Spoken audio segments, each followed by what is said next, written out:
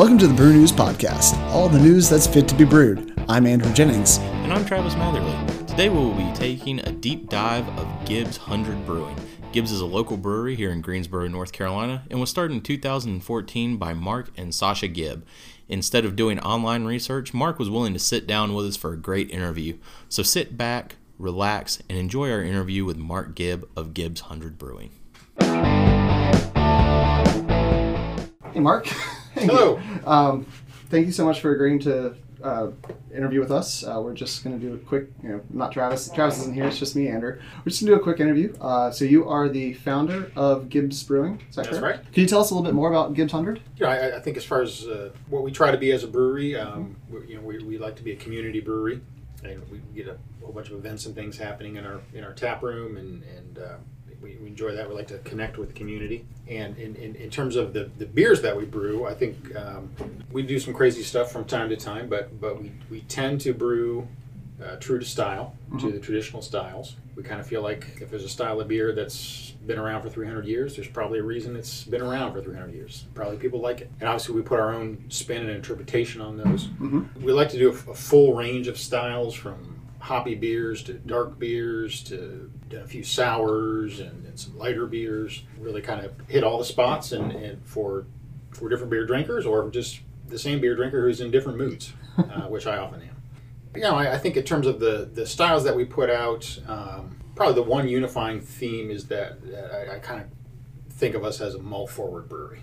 We like hops like everybody does, and certainly our IPAs are very hoppy, but they also have a nice malt backbone to them. And the beers that are styles that are malt forward styles, we tend to really shine on those. So some of our stouts and things, we'll use a lot of specialty grains to create a lot of complexity in the malt character.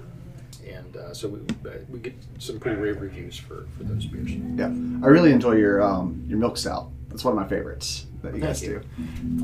So you guys recently moved from a downtown location to the State Street location in Greensboro. Could you tell me a little bit about the move, if there's any reason for it, or just the new space is very lovely, by the way. Sure. We had a lease that was going to be coming up. The rent was going to be going way up. We were kind of shoehorned into that space. It was a little difficult to keep up with production there. It was certainly difficult to get 18-wheelers in and out of that area to make grain deliveries and things. And I think the other thing is as far as the tap room, it was probably time for us to go. When we moved into that neighborhood, there wasn't a lot there, and we were kind of a destination for folks, and folks would come and sit for a couple of hours and bring their dogs and bring their kids and hang out and enjoy the space. By the time we left, there were a lot of bars in that neighborhood, and became kind of a late night drinking and bar hopping kind of scene. And it's not really who we are. We're really just family friendly, dog friendly, and relax and play some board games and have a few beers. So this is really more a suitable location. All right, so we're back. We moved locations. It's a little bit quieter. So now we are back in the brew house proper. In your original location, how big was the brewery? How many barrels could you guys produce? In terms of physical space, we had about 3,000 square feet for the brewery over there, and here we have almost twice that. Wow. Okay. Yeah, and I see, looking around, and I see all the canning and all the. Yeah. You were one of the first, besides Natty Greens, and I guess Red Oak technically, in Greensboro that was doing production, like real distribution type production. Yep. So walk me through that process, like when you went from brew pub, like, we still have a couple of folks that really are just brew pubs only, think about Joy Mongers. And sure. Prior, a little, to an extent, they're starting to distribute a little bit. But what was that like, making that transition from just brew pub to I'm selling my beer in cans across the city, and I guess just North Carolina now? And we were pretty much distributing from the beginning. Now we're not in cans initially; we were just distributing in kegs. But we were getting out all around town and all around Winston and a little bit into the Triangle and Charlotte before we. Just on our own, self-distributing, before we finally did sign up with a distributor. Okay. And then we added the cans, and of course that really caused the distribution to take off. But that was always the goal from the beginning. We have kind of a large brew house. It's a 15-barrel Okay. system, which the bottleneck for a brewery really isn't your brew house. It's how many tanks you have. Yeah, your fermentation. Because it's in the brew house for 6 hours, and then it's in the tanks for 2 to 3 weeks. So that's your bottleneck. But 15-barrel system is reasonably large. Natty Greens has an 18-barrel system. That's it? And Wow. That's it. Now, they've got extra vessels and things that enable them to cut their cycle time so they can do like 4 brews a day, every day, Wow. kind of thing. Okay. It's a reasonably large system that we have. So, at the time that we started, of course, there were about 1/3 as many breweries as there are now. But I was actually manufacturing brewing equipment at the time. Okay. I was a home brewer for 20 years, but what got me kind of into the commercial end of this business was manufacturing tanks and brew houses for other breweries. Okay. Working for a company called SMT, Food and Beverage Systems, out of Martinsville, Virginia. Okay. And they're all U.S. made up there. And so that explains the fermenter out in the yep. on the front lawn. Yeah. Which, if you're not careful, I might take that. I'm realizing the bottleneck too. As a nascent home brewer, well, unfortunately, little that bit more particular space. one is non-functional, which is why it's Okay. sitting out there. It actually got destroyed during our move. Mm-hmm. We brought in a refrigeration contractor to pump all the glycol out of the system, Okay. so that when we unhooked the tanks, we wouldn't have 200 gallons of glycol all over the floor. And the gentleman hooked up with nitrogen gas to push the glycol out of the system. Unfortunately, he didn't have his regulator set properly. So instead of 30 pounds of nitrogen, it was 300 pounds. Oh. And it blew out the glycol jackets on the tank. Yeah. So now that's a very, very expensive lawn ornament now. So. Oh, okay. So you have the 15-barrel system. Do you have anything for like running test batches and pilot brewing as well? Or do you use the main Just a small system that Okay. we do like 10-gallon batches. 10-gallon batches. Okay. Oh, wow. So making the move out here, you really wanted to get into a little bit more space, and you said you were a home brewer for 20 years. Mm-hmm. So tell me about your time home brewing, and I guess what made you make that transition from home brewing to I'm going to start, I guess, the third brew pub in Greensboro proper, or second in downtown? I mean, I got into home brewing. I've always enjoyed beer. Most of us, when we start drinking beer when we're 21, or sometimes a little younger than that, we tend to drink whatever we can get our hands on, and we're not real picky about the flavor of it. But I guess I got kind of picky about the flavor of my beer fairly early on, and I guess I've always been a person that likes to make things and do some woodworking and some cooking and things like that, and so the idea of making my own beer really appealed to me. I also enjoy wine quite a bit, and I thought about making wine, but I realized that you can make decent wine at home, but you are never going to make great wine at home, because great wine comes from great grapes, and the people who own the vineyard that produce those amazing grapes are not going to let go of those grapes. They're going to make it into wine themselves, and Right. then turn around and sell it for $200 a bottle. So you're just not going to be able to get your hands on really great grapes. A home brewer has access to all the same grain and yeast and hops that any commercial brewery does. Right. So if you are very careful and know what you're doing, you can make the best beer in the world at home. And that's what appealed to me about home brewing. So like I said, I did that for 20 years, and then had a career in manufacturing and worked for several different companies, and the most recent one being the one that makes a bunch of food processing equipment, and amongst that equipment is some brewing equipment. The company was actually making some equipment for Anheuser-Busch and Miller Coors for many years, and then when I got involved with them, I said, "Hey guys, what are we making for craft breweries?" And they said, "Oh, those guys, they're small, they're tiny, there's no market there." I said, "They're small, but they're starting up at a rate of about 300 a year. There's a huge market there." So we kind of downsized some of the equipment and started offering it. Helped a lot of great passionate folks get into the business of making beer, and I guess kind of caught the bug from that I wanted to do the same thing, to take my passion and translate it into something that can be shared with people. Well, awesome. Like I said before, I really enjoy a lot of your beers. So are you the brewmaster as well, or take us in a day of life of Mark? Yeah, no, I like I say, I was a home brewer for 20 years. I knew from day one that there was a big difference between brewing 5-gallon batches and 500-gallon batches. And so from day one, I had professional trained brewing staff who were familiar with all the equipment and knew how to get the best results out of it. So I certainly collaborate with my brewers on recipes, but I've got to give them 90% of the credit for all of the recipes, because they are the trained professionals. So is there any one style you particularly enjoy that you guys make, or any one beer in particular that you make at Gibbs that you enjoy? It's like asking what's your favorite child. You have one. Everyone has one. They refuse to admit it because you don't want the other side. But it makes you feel better. The beers, they won't tell. They won't tell the other ones. I would say probably the beer that I drink all of our different beers depending on what mood I'm in, but the one I probably find myself going back to more than others is the Pale Ale. Okay, the Blind Man's Holiday? Yeah. Now, you guys won a few awards at the Great American Beer Fest a few years ago. Am I crazy on that one? We won a gold medal for our ESB, and we won a silver medal for our Medley of Moose wheat beer. Okay. Yeah, I know the ESBs, it's hard to get a good ESB around here. You guys have one, so...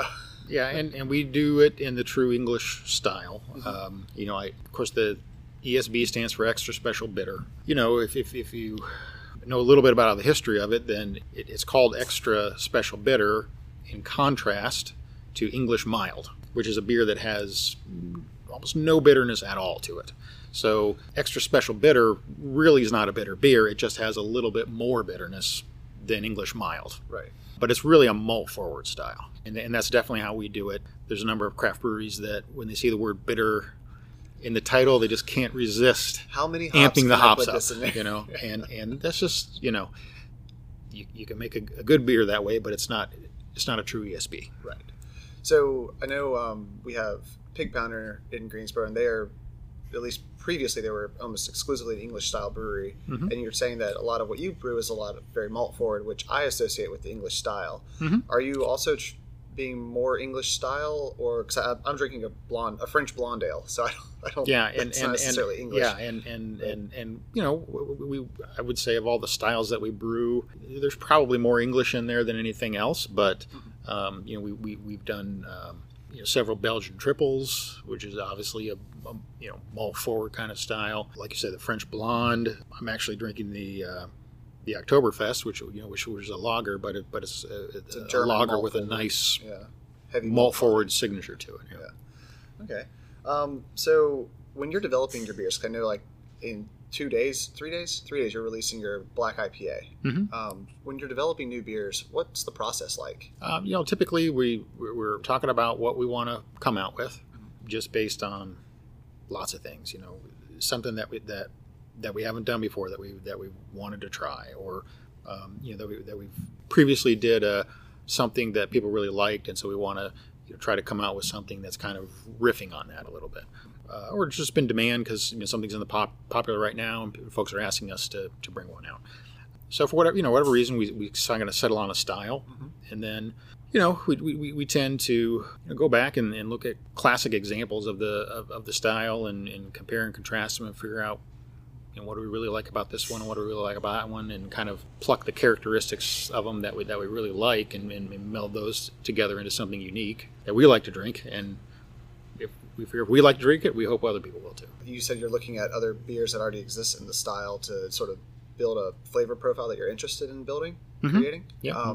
So do you have any particular breweries or particular beers you harken back to as this is an exemplar of the style, or this is something we're trying to use as our base? Not any particular breweries. I mean, it'll vary tremendously, mm-hmm. By the style of beer that you're looking at. I mean, obviously each style has certain sort of classic examples of it, and right. Certainly when we're looking at the ESB, Fuller's was one of the ones that and of course I don't know that ours is very much like Fuller's, but there was just a couple of little traits of Fuller's that we liked that we tried to put in there. Right. Now, for my own personal edification, what did you base the milk stout on? Because, like I said before, that's one of my absolute favorite milk stouts. I don't know that the milk stout was.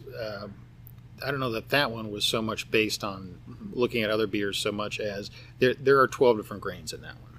Wow. So that one was really one of saying, all right, we're really going to layer in as much complexity in this one as we can kind of get away with it and not being too busy. So we're going to take a little bit of this, and that's going to add some chocolate, and we're going to take this, and that's going to add a little bit of smoke, and we're going to take this, and that's going to, add a little bit of coffee and so forth. So that's what we're going for with that one. Okay. And then just enough of the lactose to try to, balance it out. We always like our beers to be balanced. Right. We really don't like to do things that are absolutely hammering you over the head with hops or with heat from alcohol or whatever. We like our beers to be balanced. So that one. It was getting awfully roasty. So we made it a milk stout and leavened it out a little bit. That's good, because I know with my home brewing I can't get. I've only been able to get the hops down once. Everything else is. I like my beers bitter, so that's a personal thing. What was it like making that transition from home brewing to brew owner? I would say that it wasn't really so much a transition from home brewing to owning a brewery as it was a transition from having a day job to starting a business. So I love the brewing, but unfortunately that's a small fraction of what I'm involved with these days, just because there's so many other moving pieces involved in a brewery. We're always out there trying to kind of get the word out about our brews, and with so many breweries out there now, it's not enough to make a great beer. You got to let people know that you have it, and kind of shout from the rooftops to let them know, or no one's going to know that you're there. So time is out in the market and meeting with bar owners and restaurant owners and talking to them about the beer. And it was definitely a transition for me, because I was involved in manufacturing and industrial products and things. I had never been involved in a consumer product like this. So it's very satisfying to know that you're making something that people really interact with the product and enjoy it a lot, as opposed to making a pneumatic cylinder that people don't even know it's in the product that they bought, unless it breaks. So it's very satisfying, but it's also very different. Had to kind of learn a whole new way of doing things. Right. I work for a grease trap manufacturer. I'm very much aware of products that are behind the scenes that no one ever wants to see. Yeah. Why did you choose the name Gibbs 100? I'm a history buff, and 100 is an old subdivision of a county or shire. We wanted to be a community brewery, so we felt like 100, which of course the name originally came from, that it was an area that was roughly the size to support about 100 homesteads. We felt that evoked a nice, small, tight community. Thomas Jefferson was a big advocate of hundreds, and if he had his way, when they laid out all the maps, and you fly over the middle states now, and you see the big square grid that everything's laid out in, he would have organized everything on the basis of hundreds instead of townships, so that people kind of had their government at a smaller, more local type level. So we kind of like that idea. We wanted to be a community brewery. So, is there any beer style in particular that you haven't brewed yet? At least here, I know home brewing, you've probably brewed a bunch of different things, but at Gibbs, is there anything you've wanted to brew that you haven't gotten to brew yet? Any particular style or beer in particular? Yes, we definitely we have done some sour beers, and I enjoy sour beers very much. We have done some, but they've been lacto beers. So Can you explain that? So done with lactobacillus, which is going to give a fairly clean tartness to it. So as opposed to like a Brettanomyces, which is as opposed to Brett, which is going to give you kind of those funkier and barnyard type aromas and flavors. I would love to do something with Brett. I enjoy that. Now, you have to be careful with Brett, and you can get your entire brewery infected, and once you do... And you're a Brett brewery. Yeah, and you can't make Brett ESB. That's not a thing. So... I mean, you can try. I don't know how... You know what? Let's do it. Let's try it. It's a very small batch. Let's give it a shot. So, I mean, that's why a lot of breweries that are handling Brett will have a off-site facility that they don't even bring it in to their brewery. Right. So I would love to do that. We haven't gotten there yet. Like I said, we've done some sour beers, but not Brett. Okay. So when people visit Gibbs, or when they're drinking Gibbs out of the can, if they find one at their local grocery, Sure. Bottle shop, what have you, what do you want them to experience? What are you hoping every time someone pours a glass of Gibbs beer? I think what we're trying to do is, like I said, most of the styles that we're putting out there are ones that are they're drinkable beers. Recently did an Imperial Stout that was 9.5%, but most of what we're doing is in the 5 or 6% range, a little bit higher for an IPA. Most of what we're doing, like I say, is not blasting your palate with bitterness. Even the IPAs and pale ales will do more dry hopping, so that you're getting more of the hop aroma and flavor, and not as much of the bitterness of it.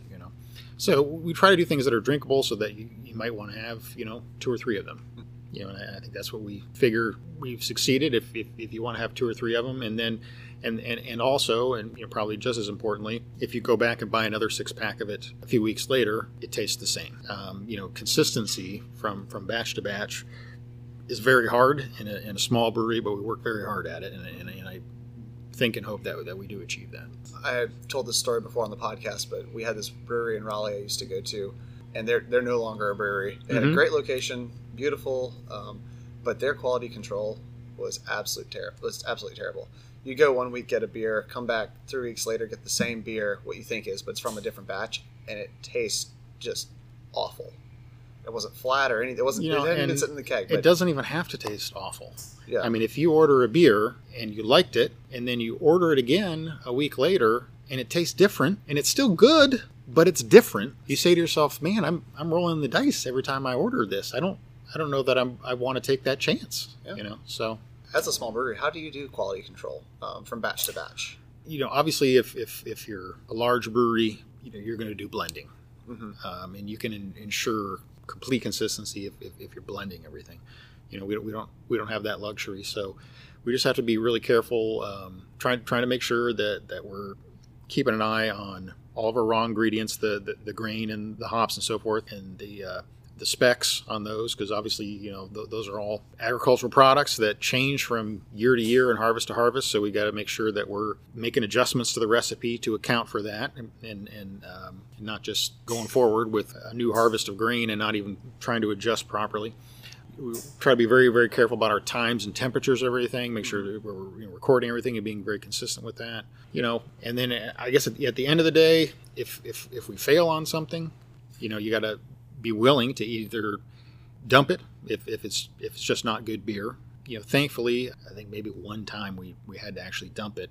There've been a number of times where we say to ourselves, this beer right here is still good beer, but it's not true to brand. So we're not going to put it out there as ESB or whatever. What we're going to do is we're going to take this as a base, and we're going to take it in a totally different direction and make a different beer out of it.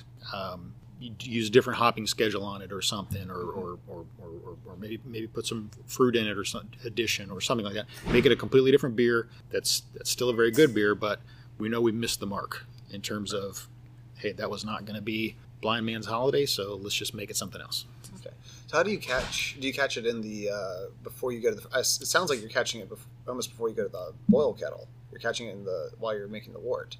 Sometimes. I mean, you're typically catching it in the fermenter, early in the process. You got it in the fermenter, and you're tasting it right out of the fermenter, and you're saying this is not right. So you must have a good palate then for that. We work on it. I think anybody can have a good palate. It's more a matter of training than anything of being very observant and of what you're tasting and trying to calibrate things, and then Right. I guess the last question I really have is there anything else you want people to know about Gibbs, or is there any events you have coming up in, I guess, February and beyond that you want folks to know about and to come out for? Well, we've always got events and things coming up. I guess in terms of beers, we've got a Sour Belgian Red, Brick Dust Red, that's coming out on the 19th of this month. We're going to be bringing out our Fox in the Morning Saison again next month. We have our Milk Stout going into cans starting next month. So I guess that's kind of new things on the horizon as far as brewing. As far as the tap room, we've always got events going on. One of our favorite events that we get in here several times a year is the Greensboro Ladies Arm Wrestling League. I saw the flyer. And they will be here in February. That's always a rollicking good time. They put on a very good show. We try to do music most Fridays, and so yeah. Awesome. Before we say goodbye, I am drinking your the French Blonde, and I've enjoyed this beer. What can you tell me about it? Finish up my last Swiss sip.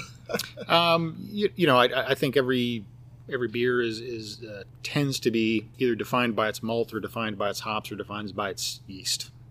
And I think that is very much a yeast defined beer. So, it's got a nice malt and wheat backbone to it, but we really try to let the yeast get the right yeast and then let it come forward and express itself. There are a few breweries that will tend to try to do everything with the house yeast because that certainly does save you some money. But I don't know if you're doing anybody any favors if you're doing a French Blonde with a pale ale yeast. No, not at all. I know I've used the same yeast twice, and that's about it. Yeah. I like using different yeast, different hops, all that. So, All right. Well, thank you so much, Mark. It's been an absolute pleasure. We want to thank Mark again for that wonderful interview, and we are super excited. We have a couple of cans of Gibbs beer here right in front of us, so we're going to hop right into our tasting. First beer of the night is our Rock 92 brew. So this is an English-style session ale, 4.0% ABV, no IBUs available for this one. It's actually brewed for a local radio show of ours, two guys named Chris on Rock 92. It's kind of an oldies, not even oldies really, classic rock radio station. Here in Greensboro, it's brewed to be a premium beer you can pace yourself with. Smooth malt with a touch of caramel, balanced by noble golden hops. So this is my first time having this beer. What about you, Trav? Actually, yeah, I think this is the first time for me as well. I don't know why I've never gotten this one out of all the Gibbs beers, but yeah, just smells actually a little caramelly, which is surprising because it's kind of more golden in color. It's not exactly clear though. It's a little hazy. They don't pasteurize or filter their beer. It's all unfiltered. It's on their cans, actually. Unpasteurized, unfiltered. And that's a big thing for Mark, which really impacts his distribution I think we talked briefly about that. It smells actually, I want to say almost like a tiny bit banana-y. Maybe. That would be the yeast, most likely. That's actually a little more bitter than I was anticipating. And it's not as caramelly on the palate as I thought it would be after smelling it. I actually kind of like the aroma more than but the bitterness does fall away.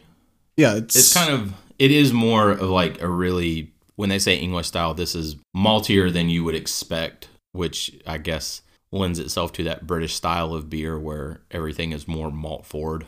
Yeah, and that's probably what they're going for. They are more malt forward English style brewery. That's pretty nice. It's the first time I've had it. I didn't know anything about it. I think I only ever think I saw it at the pub, just in cans. A few of the times I've been there, they have it on tap, and then it always, I think it like never fails every time I'm over there. Like one of the main beers is not on tap, like they've run out and don't have a keg available. So it like rotates between the Monkey's Fear, the Rock 92 brew, and like their ESB. Overall, that's not bad though. 4%, that's really low. That's extremely drinkable. I think that's that's what they were going for, really. Mm-hmm. That's why they called it a session ale. And paceable. Yes. Oh yeah, paceable. That. Well, let's move to their award-winning ESB. This is the Guilty Party. It's a 5.1%, 37 IBU, 14 SRM. 14 SRMs? SRMs. They took our SRMs. I don't even know what what is SRM? It's the color. It's a color rating. 14 colors. It is 14 full on colors. The color scale. Yes. It's a gold medal winner at the Great American Beer Festival in 2015. So this is one of their first, to my knowledge, this is the only time they've won medals at the GABF. They won 2 that year.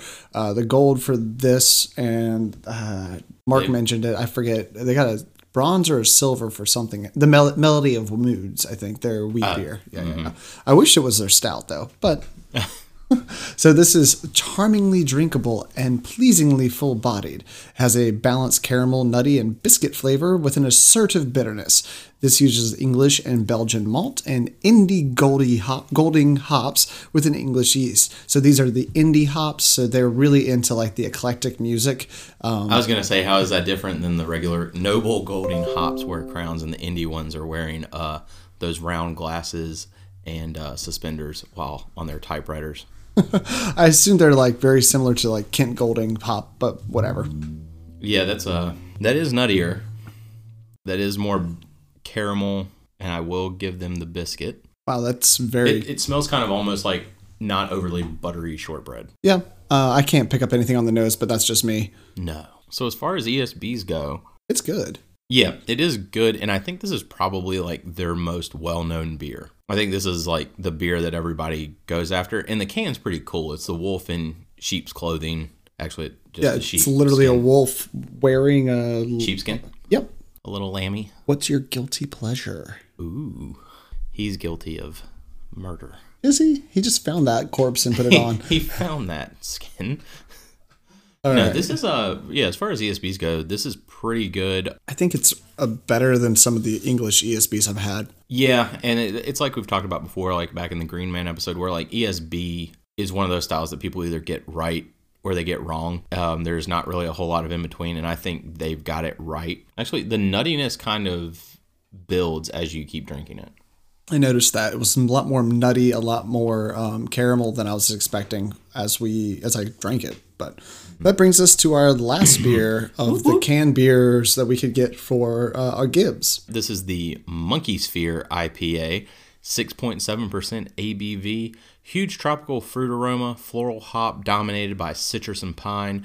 It uses Mosaic and Crystal hops. Munich and Crystal malt gives tastes of smooth caramel, toasty biscuit, and graham cracker flavor. The yeast imparts a dry and fruity finish.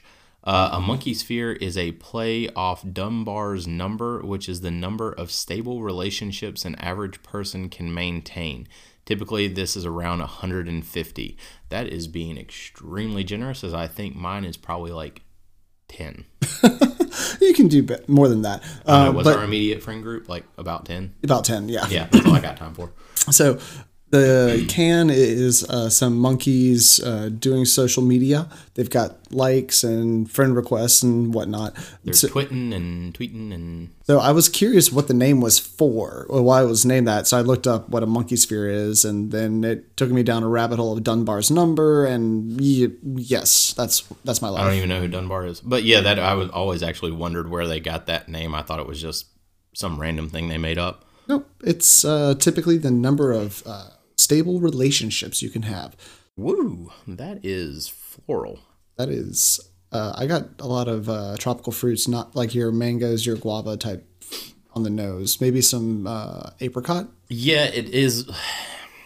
It is like that meatier tropical fruit, like you said, like mango, papaya type stuff. But it also does have like a fairly, the floral note is almost like a little citrus zesty. I don't know if it's not necessarily like an orange or maybe grapefruit or some other type of citrus that I'm not able to pick out. Perhaps an orange blossom. That would be good. I mean, like that's almost what it is. You know, like how when you smell things like orange blossoms and like those kind of flowers, it's like the faintest aroma of the fruit of that plant. That's kind of what it is. Like floral is a very great word for this. And it tastes similar to, it's very floral, very, I like this. It's nice.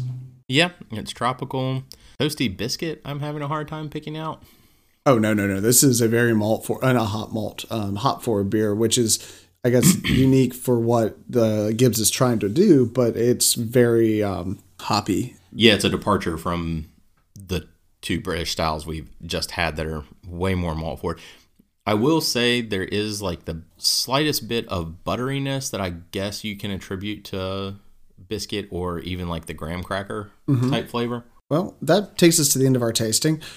We had a great interview with Mark, and this is a great local brewery we have. The new location. If you're in North Carolina, you can probably find them. They're doing a pretty good job with distribution. Probably do. Oh, I thought you meant like find the brewery. Yeah, no, like find their beer. Sorry, like your Google map should probably most likely take you where it should be. I mean, they did just move, but well, if their website's up to date, it is location wise at least.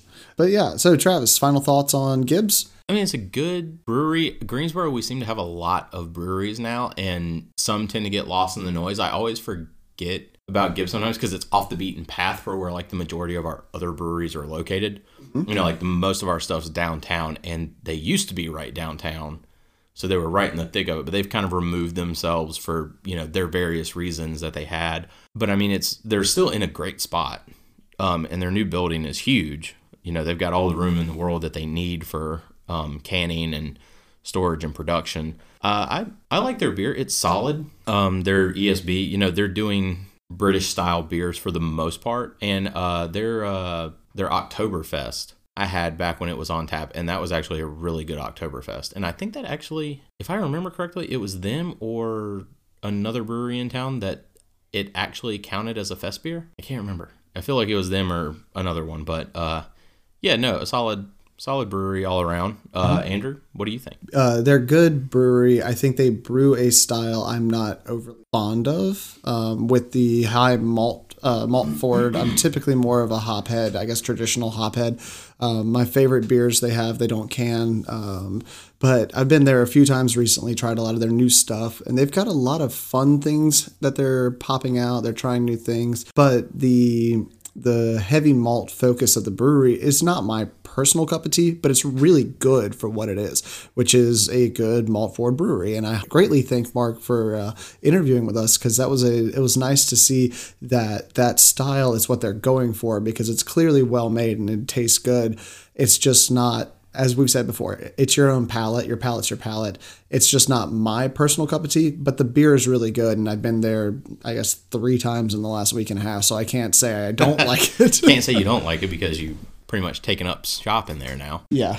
No. Well, I missed the interview again. Andrew's done the bulk of the work for the pod to start the year off, and that's probably not going to change. But it's my first episode back, baby. That's what you think. That is what my first episode back? Yes. It technically kind of is? Yes, it is. It All is. right. Well, I think because it's true. Yes. Well, that wraps it up for Gibbs. I think we're done here. Yeah, thank you guys for listening. Tune in next week and join us again.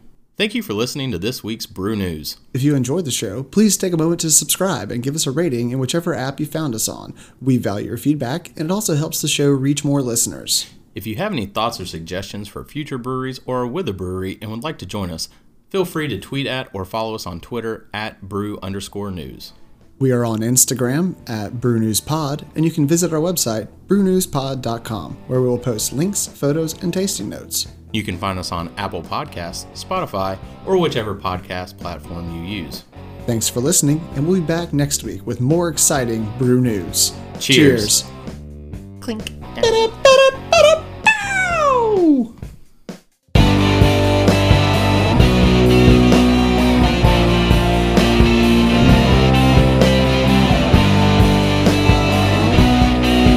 Have you ever wondered how you could join the Brew News crew?